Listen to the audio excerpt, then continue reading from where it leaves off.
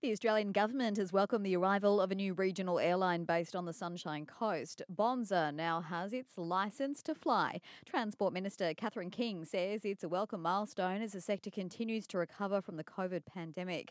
Bonza will fly a range of routes in Queensland first up, including Cairns, Townsville, the Whitsunday Coast and Rockhampton, as well as several interstate locations in New South Wales and Victoria.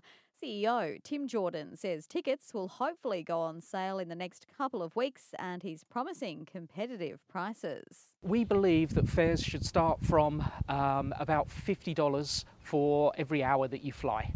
Now, clearly we won't be selling every seat at that level, but that's the sort of level where there will be good availability for fares from that level. Routes will be gradually added as the carrier's workforce and fleet continue to grow. Bonza is the first new major airline for Australia since Tiger Airways launched more than 15 years ago.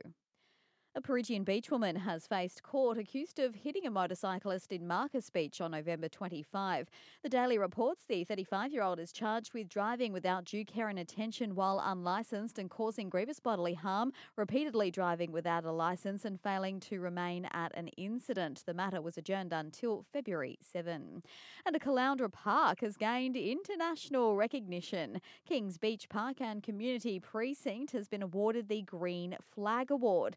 The scheme recognises well-managed parks and green spaces, setting the benchmark standard for the management of recreational outdoor spaces around the world.